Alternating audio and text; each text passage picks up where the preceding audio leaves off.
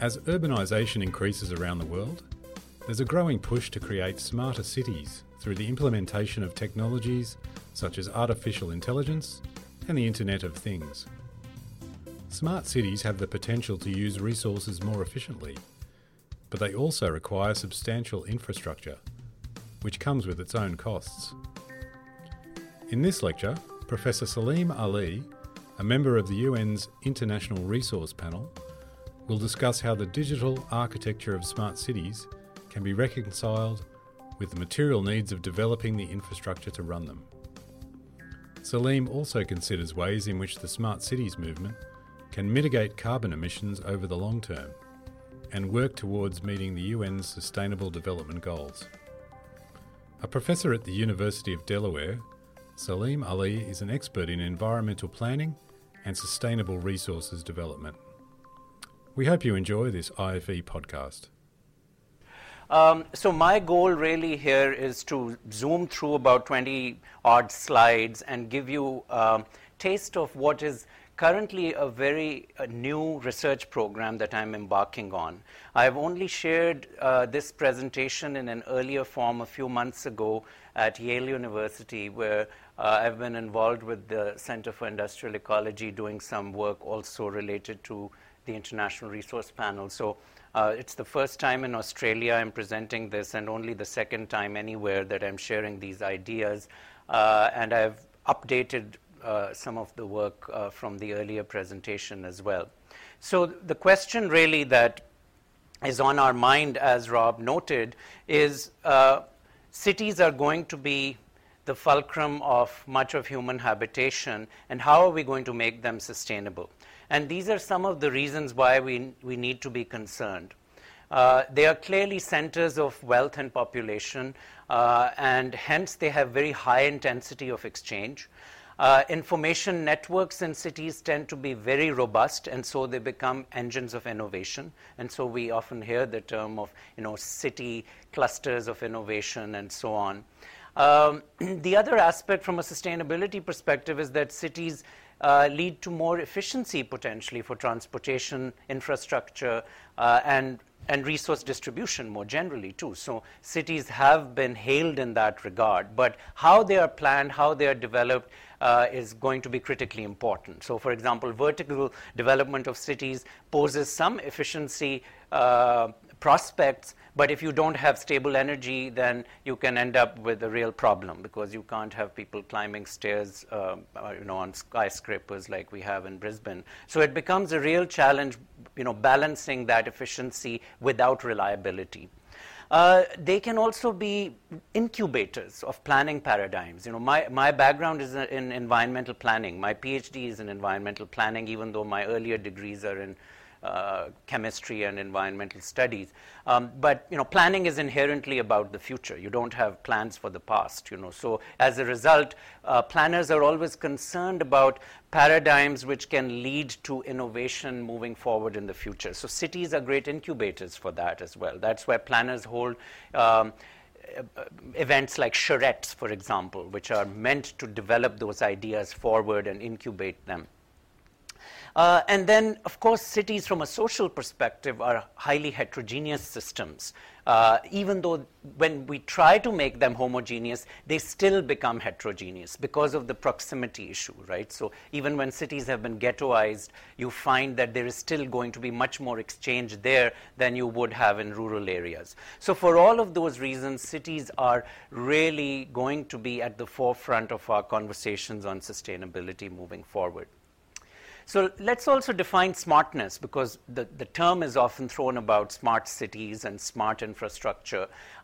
This is my personal definition of smartness, and I've refined this. This is just like I came up with this yesterday based on rereading some of the earlier work that I had been involved in. And the modifiers and the words have been chosen carefully. So data is at the center of this notion of smartness, right? So data to provide feedback, which is very important, because in order to be smart, you need to get that feedback. And there is an adaptive management aspect to that feedback, so that the system itself has some flexibility so it can change. And that has to lead to some dependent outcome, which is to improve the quality of life of users of the system, but also improve the overall resource efficiency. So both of those dependent variables are going to be important in defining smartness. So what does that involve in terms of infrastructure? And we'll go into this in more detail, but you need sensors, first of all, because you have to collect the data to provide the feedback.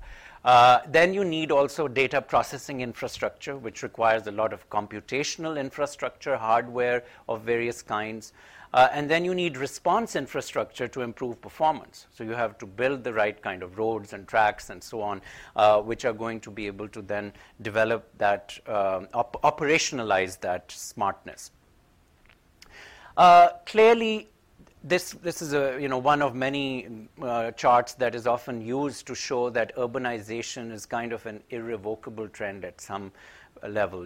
We clearly see that urbanization is going to move forward, and this is the UN's World Urbanization Prospects that initially developed in 2014, and it's the most current that we have in terms of projecting urbanization and the population that will be living in cities. And certainly Asia Pacific is going to be very seminal. Australia is already highly urbanized, but we will see the same trend happening in also parts of the world where it was not the case traditionally. So in India, which has historically been a very rural and a more widely distributed demography than China, that too is higher urbanization moving all over Africa. Clearly we have mega cities developing in Africa like Lagos and Kinshasa and Dar es Salaam, and certainly Cairo has been a mega city already for decades. So we have this huge urbanization trend moving forward. So the fundamental research question that I hope to address in this work going forward, there are two actually, but the primary one is how can the digital architecture of smart cities be reconciled optimally with material needs for that infrastructure. So my focus is, given my interest in minerals, is very much on the material side. It's important to also differentiate to some degree material efficiency and energy efficiency, which often get conflated.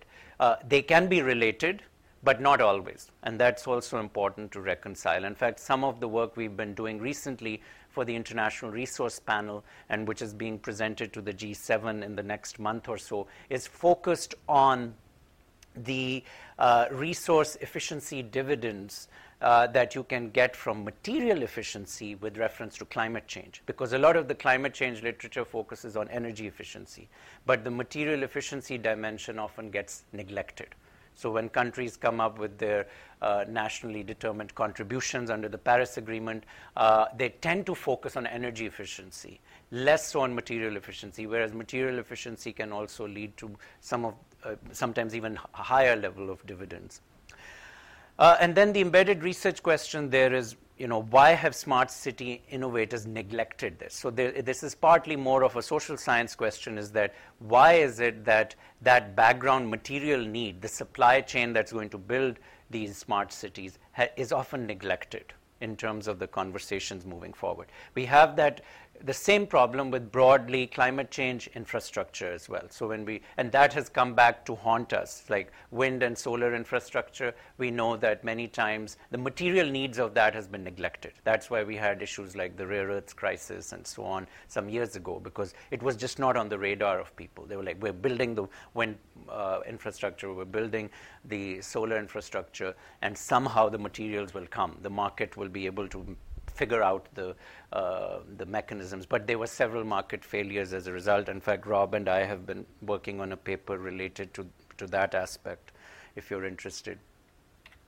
So this is just to give you a sense of, first of all, that we have a supply crunch problem generally with regard to metals, no matter how you look at it. And this is a paper in Nature we published in 2017, where we were looking at projections of copper moving forward in terms of the demand and the supply interface. And the basic take-home message was that we will not be able to meet the demands of the infrastructure needed to meet a lot of those Paris Agreement targets.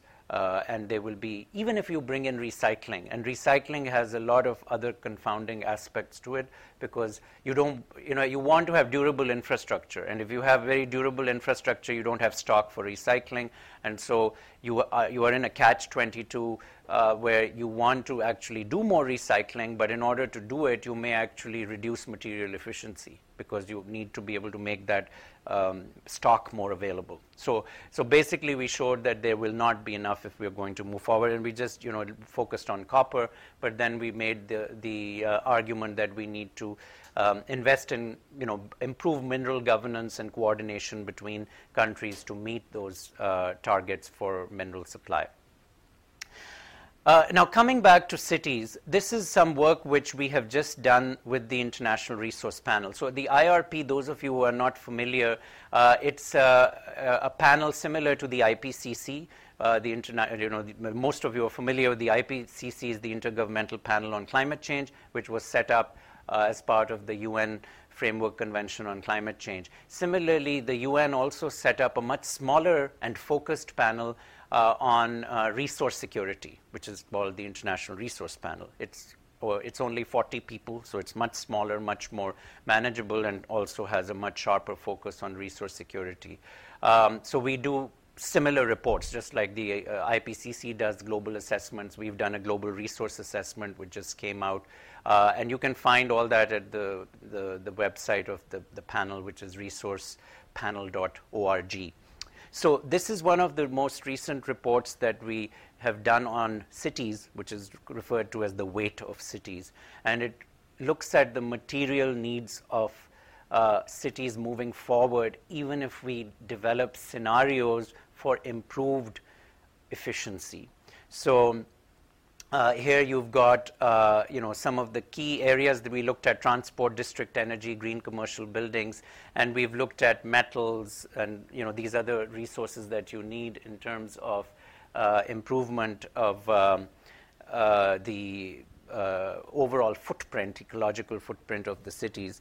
And this is basically showing that under these two kinds of scenarios specifically, where you have resource efficiency and densification of cities, more high density, or where you have just more resource efficiency, you can reduce the footprint, but maybe it will still be maximum you can do is about half of the footprint for matters like land and metal usage and water also a little bit. So with climate also, it's referring to mechanisms for temperature control and so on. So this is a matter of great concern. And we are also, one of the challenges is, we are having to adapt cities and build them in areas which, especially with regard to actually climate, are not necessarily most ecologically appropriate as to where they are located, right? Whether it's too hot or too cold and so on. This is some work that was done by the McKinsey Global Institute that looked at smart city applications, particularly to improve some key quality of life indicators, which are going to be one of those dependent variables that I was referring to in terms of what we want smart cities to deliver ultimately is better quality of life. And these were the quality of life indicators that they looked at. And essentially, what they're trying to get at here is that there's going to be some level of improvement that can be measured, and we should be considering that, but it's not necessarily a very large improvement in all areas when we really apply all of this smart city infrastructure. So some of the really important ones are time and convenience are going to be very significant. We will clearly have safety improvements, but that's also questionable depending on how well the technology works, as we've seen with some of the automated vehicles, that can go awry. But jobs, cost of living, not a major impact. So we have to keep this in perspective also as to how much the smart city movement can deliver. Now, McKinsey also did some, so this is really the earliest work that has been done on this kind of research, and even McKinsey didn't look at the infrastructure aspects of this at all. They were just basically trying to do projections and some evaluation of what is happening currently in terms of smart city applications being deployed. So this is the deployment currently of cities, and some of these people are across the river, the mayors are there. So there are some surprises in this. So, New York City, which is often lamented in many ways as being behind the curve compared to the West Coast US cities, actually has a very good penetration of smart city applications. But then, you also have some other surprises. Moscow, which was referred to often, we don't think of that as being cutting edge. But in terms of smart city infrastructure deployment, it has been pretty good. And, they've also divided it up into the different facets of those applications. And mobility remains dominant. But you can see that there is also clearly movement in security and other areas too. So among the Australian cities, I think Brisbane may well be on the map, but they've just given a selection of these cities. So that's why it would be interesting to go back into their data and see where Brisbane fits in. But, Sydney and Melbourne are mid-range in the Asia-Pacific in terms of smart city application deployment. South Korea remains a leader, partly because of very high level of internet penetration and also companies which are so invested in infrastructure, particularly the chaebols of South Korea, well known, Samsung, LG, and so on. And Middle East, no surprise, Dubai leads the way. But it's good to see Lagos and Nairobi also there on the map. This is another way of looking at their data around. This is more based on surveys of users, and here you have awareness, usage, satisfaction being conflated to give you a broad indicator of awareness of the level of citizen satisfaction to some degree as well.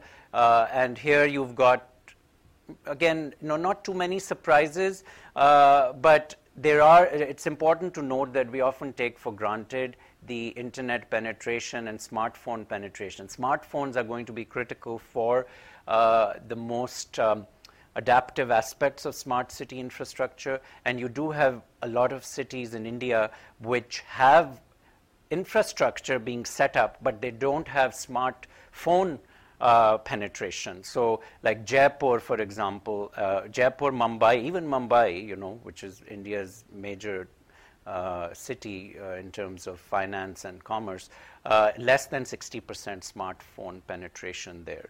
So that leads to a question of whether if you don't have that, then you will not be able to avail of all of the benefits of a smart city in that regard. So for example, just to people ask me like these Lime scooters, that's an example of, smart city infrastructure. You need a mobile phone to make it work. Was not Uber, all of that car sharing, everything is there. That's why the smartphones are so important.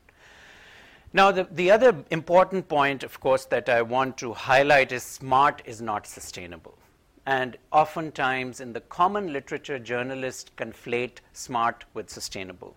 Smart, going back to my definition, majority of that definition is more about the technology and the feedback and the adaptation, but that doesn't mean it's going to be sustainable in terms of environmental indicators. So this is how the International Telecommunications Union, which is very involved in this whole movement towards smart cities, they have laid it out, is that the smart sustainable city is one where you have this innovation, but it ties in with also the concerns about social and environmental, intergenerational equity and competitiveness, all of that together. So whenever someone says we're going to have a smart city, you really need to go further and understand whether actually from an environmental point of view it's going to be sustainable or not. It may well be pie in the sky with not long-term ecological indicators being put into the mix.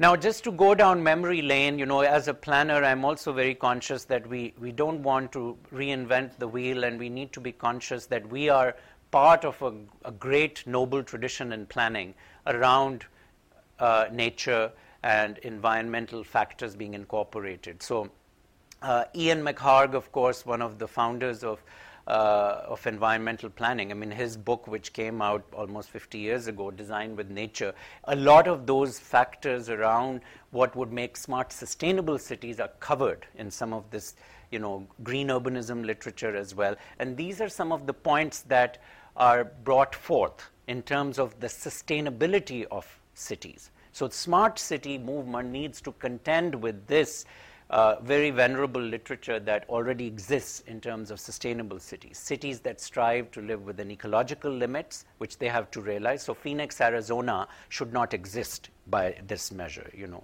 there's just no reason for it to exist at that size. And in fact, if you go back to Senator Barry Goldwater, who was one of the great senators of Arizona, he was the guy who really motivated the expansion of Phoenix to become so large a city in the middle of the desert. And when he was close to his death, he was one of the proponents of building large dams on the Colorado River to bring water to Phoenix, otherwise it wouldn't exist. And he, towards his death, he said it was a mistake, really. Of course, I wanted my state to develop, but it may not have been the best use of our resources. So that was very telling. And there's a documentary based on a book called Cadillac Desert, which documents those aspects. So it's important to keep that in mind, that those limits are very defined in terms of where you have water and energy and food infrastructure really to make this work. So cities that are green, that are designed for and function in ways analogous to nature, so there's a bit of the biomimicry that goes into it as well. Cities that achieve a circular rather than linear metabolism, of course, we want that more and more in terms of reuse and recycling of materials.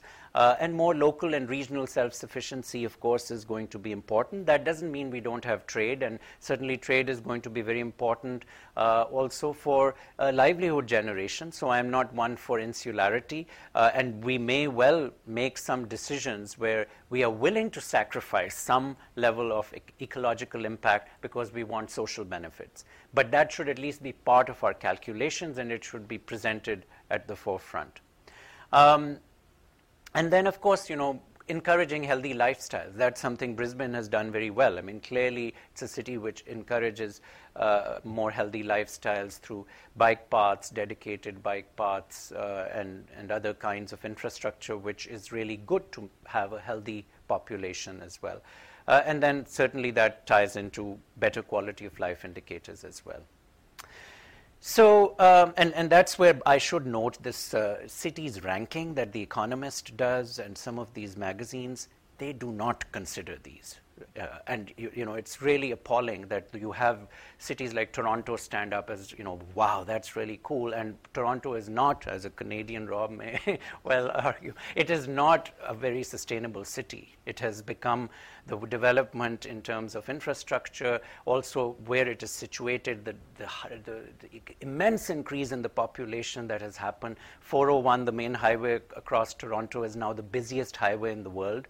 And they have not been able to develop the public transport infrastructure. But it gets rated very well. Why? Because the Economist methodology for city ratings is ask business executives what do they like. And what do business executives like? They like good restaurants. They like to go to theaters. They like to park their yacht somewhere. That is not a sustainable city. But that's what gets in the media as best place to live, best quality of life. So you have to be very careful, and you have to go through these rankings with great care in that way. And I would argue that if Brisbane was brought into those actual green sustainability criteria, it would fare much better than it currently, I think, gets shortchanged by.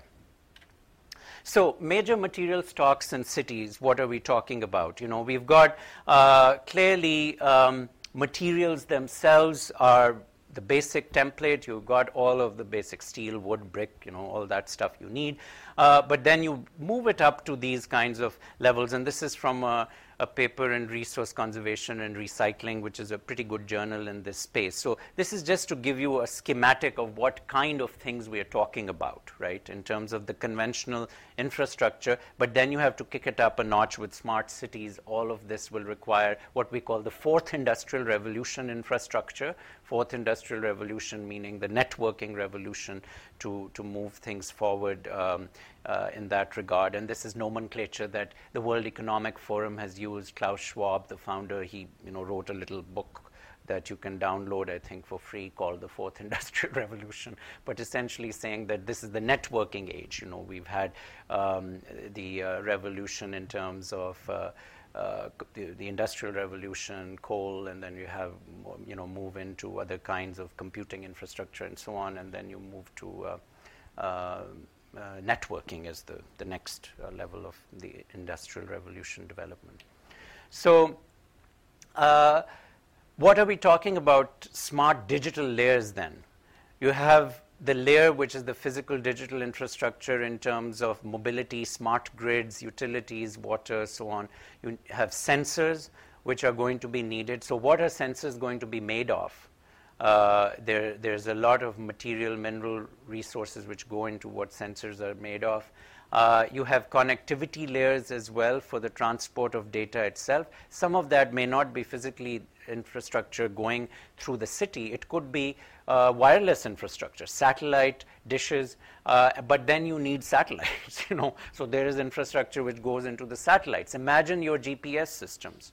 I mean, we have had to build an entire space infrastructure to make sure our GPS systems work. And we are dealing with, there's this new movement of space junk, activism to try and deal with all of these satellites which are orbiting and are not being used and what will eventually happen to them. So, I mean, there is all this infrastructure which is not even before our eyes, which is really what makes our smart cities work. And that too is part of the connections there. And then you need the analytics. You need data processes. You need servers constantly to be able to manage such large volumes of data. I mean, the numbers are staggering how much data we have produced. One number that was, and some of these numbers are kind of smoke and mirrors because you wonder how they calculate them, but one number I heard was that just in the last 2 years, we have produced as much data on the planet as we have done since the first sort of writing by our ancestors on stone tablets, in 2 years. So you can imagine everything, all these cameras that are taking images, and in China now they're processing all those images to see who is where and what. All that data, unbelievable amount of information that is being generated needs to be processed. And then finally you need the automation then to move things forward as well, to make that quality of life difference that all of us are aspiring towards. Now this is one of the very few places that this research is beginning to get some traction, but still very early days. I've tried to contact them. There's a center at Cambridge, England, Rob's alma mater as well, where they have this Center for Smart Infrastructure and Construction. And this is a pyramid that they have come up with in terms of trying to understand what are the ways in which we need to think about automation particularly. So, you're thinking about the range of control systems, scanned images, all of that material that you've assembled through your data acquisition. Then you have activities for storage costs, so on. Then you have the analytics, and then finally you have some kind of automation which comes into it. And so they've also developed this kind of governance model around the triangle. And the volume of data decreases up there, and as things get filtered out, and then you have to have some decision making that comes through. So very rough kind of typology of how we should start thinking about trying to reduce the volume to get more value out of all of this data that is often noise, and we need to find better ways of managing that noise. So this is also an analysis from an economic perspective that the same group has done, that the smart city industry, of which infrastructure is really the foundation, it could be almost a $500 billion market by 2020. with 600 cities around the globe really expected to generate 60% of world's GDP by 2025. So it's a great investment opportunity as well, and one which we should be taking seriously. But that investment is not going to reach fruition if we are not going to have the actual material needs to bring that to bear. This is now looking at some of the work that we are trying to do also around this notion of urban mining, because one of the things is cities have a life, and cities then need to have a life cycle where you can generate materials from cities as they are being rebuilt. So China is very critical in this, because China has overbuilt its cities. As you may have heard about the phenomenon of ghost cities in China that were built out of this massive boom that you had from real estate investments, and no one lives in those cities, and eventually they will need to be recycled. So this is with some colleagues at Tsinghua University. We are working on this paper, which is currently under review at Nature Communications, but we are looking at what could be the opportunities for mineral stocks from this urban regeneration of cities that could maybe supply some of the structure that we need to build better smart cities. So the news in China is pretty good, because partly the country has developed a very clear regulatory mechanism around recycling and reuse of materials, and they've been one of the leaders in terms of the circular economy being operationalized within the regulatory environment. So, these are just different categories of waste, so, electronics and end-of-life vehicles, ELV, and so on. If you're interested, I can send you this paper when it's hopefully published soon. We're optimistic it'll come through. It's going through second revisions. This is at least some light at the end of the tunnel, that we may be able to get some stocks, at least in China, from these resources that cities are regenerating. But there will still be some bottlenecks, and we don't know, especially for some of these boutique metals which may be needed for sensors, that we may find that there's going to be a real supply scarcity problem. Batteries infrastructure is another one. Of course, the Australian government is trying to be proactive, including QUT is now part of this new CRC on batteries. Batteries are going to be absolutely pivotal to smart city infrastructure, because you need to be able to have deployed all of this infrastructure, and you need security of energy supply, so batteries will be important. And batteries technology is evolving, but clearly cobalt, nickel, lithium going to remain very critical metals for the foreseeable future. But we also have some other new emerging metals that may become more relevant, like vanadium. And for that, vanadium prices have been going very high recently. We're not sure where we're going to be able to resource that yet. So this is just some preliminary results that we have from this, just to show you that things are looking a little better on that, because there will be much more stock available in China from these different sources through what is called urban mining, basically, where you're getting the metals from the old urban infrastructure as well. But this is going to be less possible in other areas, and especially in countries which are developing, where there is no infrastructure, so you have to put it in and bring it in from somewhere. But at least in China, that's some hope in this regard. Now China, though, at the same time, I'm also very cautious about approaching China, because sometimes, they do, it's like 2 steps forward, 1 step back with some of the policies. So like Tianjin, which is China's wealthiest city, and it's close to Beijing, and it's got now high-speed connection, half an hour from Beijing to Tianjin. It's also the city where they had that massive chemical explosion a few years ago, because there wasn't enough of a regulatory mechanism around enforcement of some of the waste management. This is their eco-city plan. They are developing this eco-city around Tianjin, and I visited this eco-city, and many of those design for nature criteria are not being followed here. So I am cautious about, they do some things right, and then there's a sudden rush, and because of there isn't as much of a check and balance system, then you can have a completely errant plan that gets approved. So I think there's hope. There's a lot of good things China is doing, but it will require much more deliberative monitoring on what can be appropriately measured in terms of those sustainability indicators. So just the research agenda moving forward, and then we can have a chat for 15, 20 minutes. I'm very keen to unpack the material needs of what we're calling smart sustainable cities. We need a much more detailed inventory and demand forecast analysis, which has not been done so far. So that's something which, if any of you are interested in collaborating on, if we can get some good data, it would be worth doing further.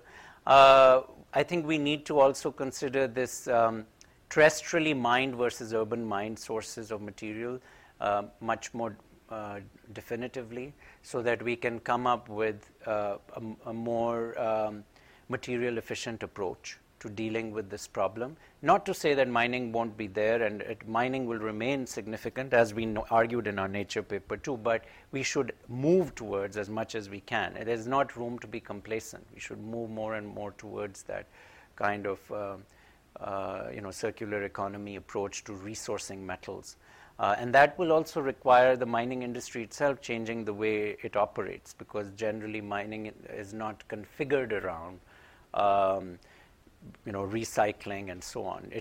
Except for aluminium is a little bit more so because bauxite processing is so energy intensive that the industry has adapted. Plus, we've got, fortunately, very high recycling rates for aluminium. But otherwise, it's a problem.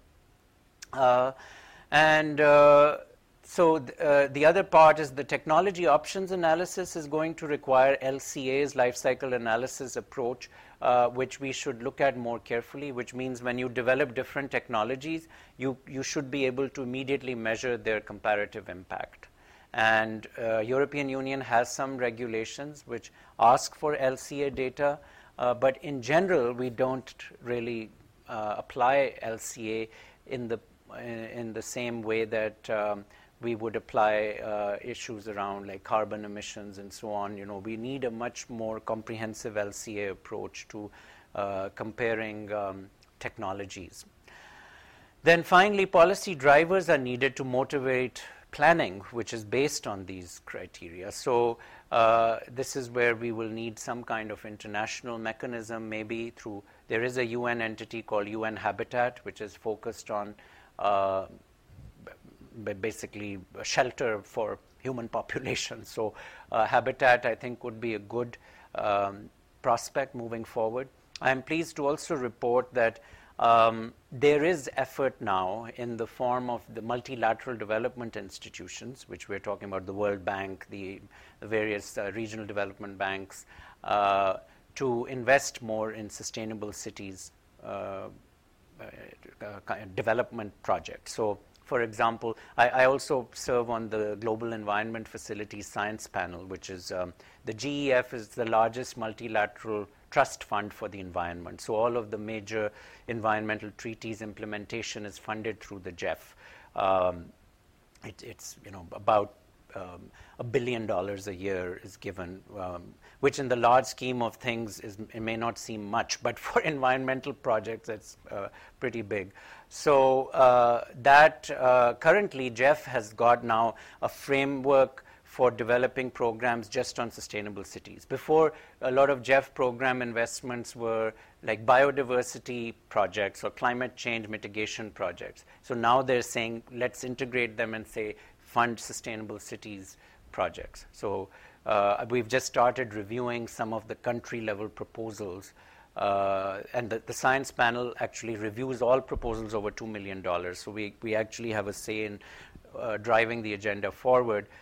So you have cities like, for example, we just reviewed a proposal from Dakar, Senegal, which is a major West African city, to develop a more sustainable corridor. They've built the airport 60 miles from the city. So now they're saying, like, how do we actually make this work so that the development plan is more sustainable? So, to have GEF projects which consider even when you make mistakes in terms of where you situate infrastructure, how can you try to build in sustainability planning into improving that? So last slide from one of my heroes in urban planning, Jane Jacobs, whom you may have read some of her work. She was American but spent most of her life in Canada, actually, in Toronto. And one of her books, Systems of Survival, this is a quote from that, which I think is really important, that ultimately it's the people like us who make cities, and that's going to be the real dialectic. What can we do in terms of our behavior, and then make sure that the cities are responsive to our behavior, but then what can we do to change our behavior too?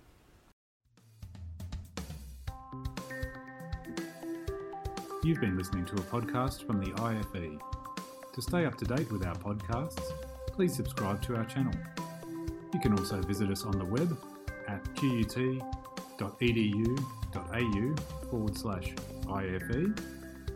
and we're also on Twitter at IFE_QUT, and also on Instagram at IFE.QUT. We really hope you enjoyed this IFE podcast.